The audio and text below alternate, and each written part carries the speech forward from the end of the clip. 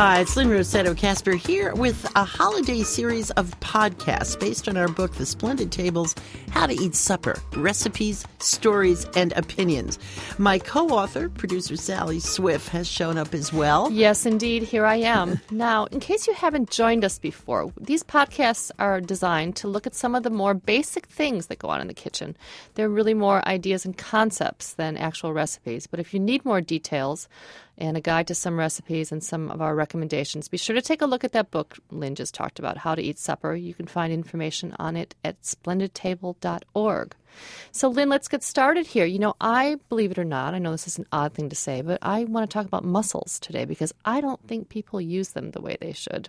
No, you're right. No, I think it's a great idea to talk about mussels because they're perfect party food. That's right. There's two things about them that I love. A, they cook in a flash, and they take forever to eat. And the other thing is... It's conversation food. It's conversation food. And the other thing is, I think it builds a great awareness of your fellow diners because you're watching how do other people get those little lumps of succulent, delicious meat out from between those gorgeous black shells. Also excellent food for children. To cook, I have to say, both my kids love to make them. They're incredibly satisfying to make. And then the great trick of showing them how to pick out the cooked mussel with the shells, like using them like tweezers. I mean, who can resist that? So the thing you need to know, though, first of all, Lynn, is what are you looking for when you're out buying mussels? Well, this is really a case where farmed is better. I love that. That doesn't happen often with seafood. No, not often. And mussels are actually grown. They're grown, obviously, in seawater on ropes, which means that they don't have a lot of sand. And this is where farm mussels are really better than the wild ones. The other thing is that, you know, we're always concerned these days about pollutants.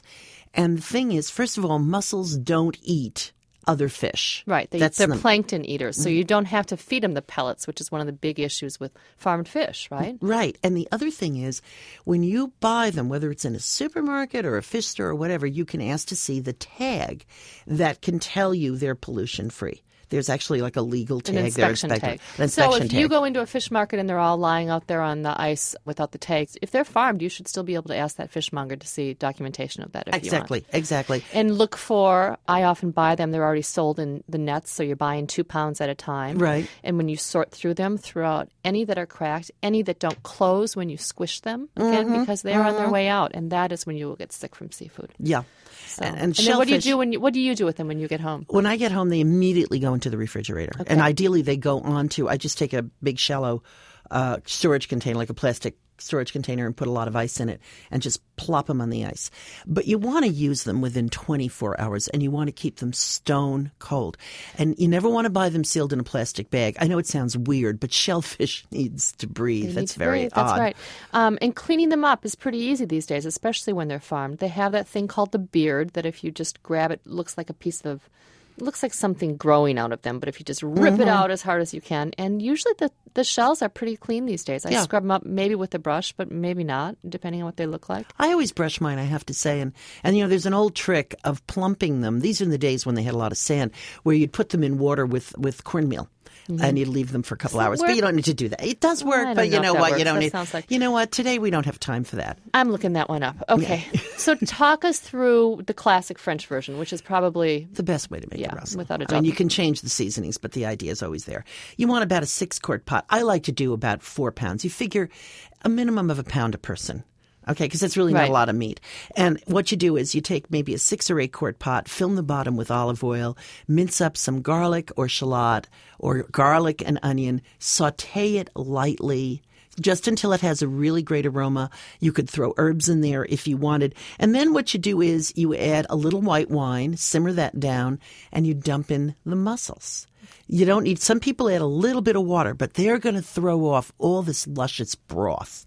And then you cover the pot. You get that liquid at the bottom of the pot just lightly simmering.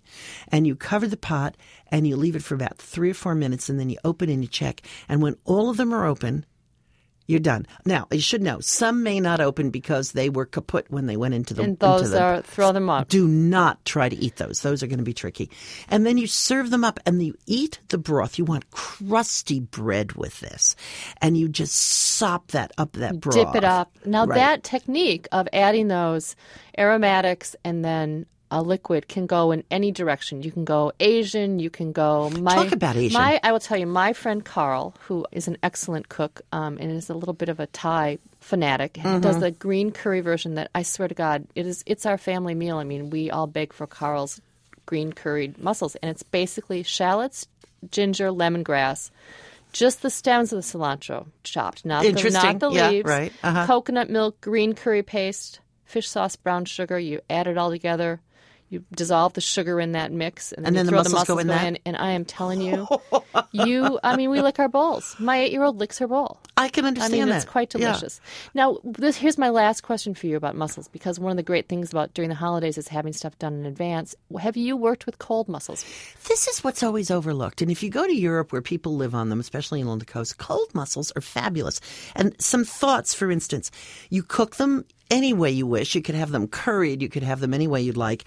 And then what you do is you can marinate them overnight in their pan juices or in your favorite salad dressing like oil and vinegar and garlic. And then you drain them, and you can then serve them on little slices of toasted baguette that you've rubbed with garlic. Okay. And I put a dot of mayonnaise on that. To hold them. And then sprinkle lemon juice. Well, yeah, you want to glue those little babies down. You can also do a mussel salad with you can do fennel seed and, again, some red onion and oil and vinegar, or you could use sour cream. So you can do that sort of thing. Sounds great. Yeah, that's just all the way of to go. that. Very celebratory food. That's it for this week. Have a good one. For more information on our book, How to Eat Supper, our podcasts, and our radio program, The Splendid Table, be sure to visit splendidtable.org. And we'll be back.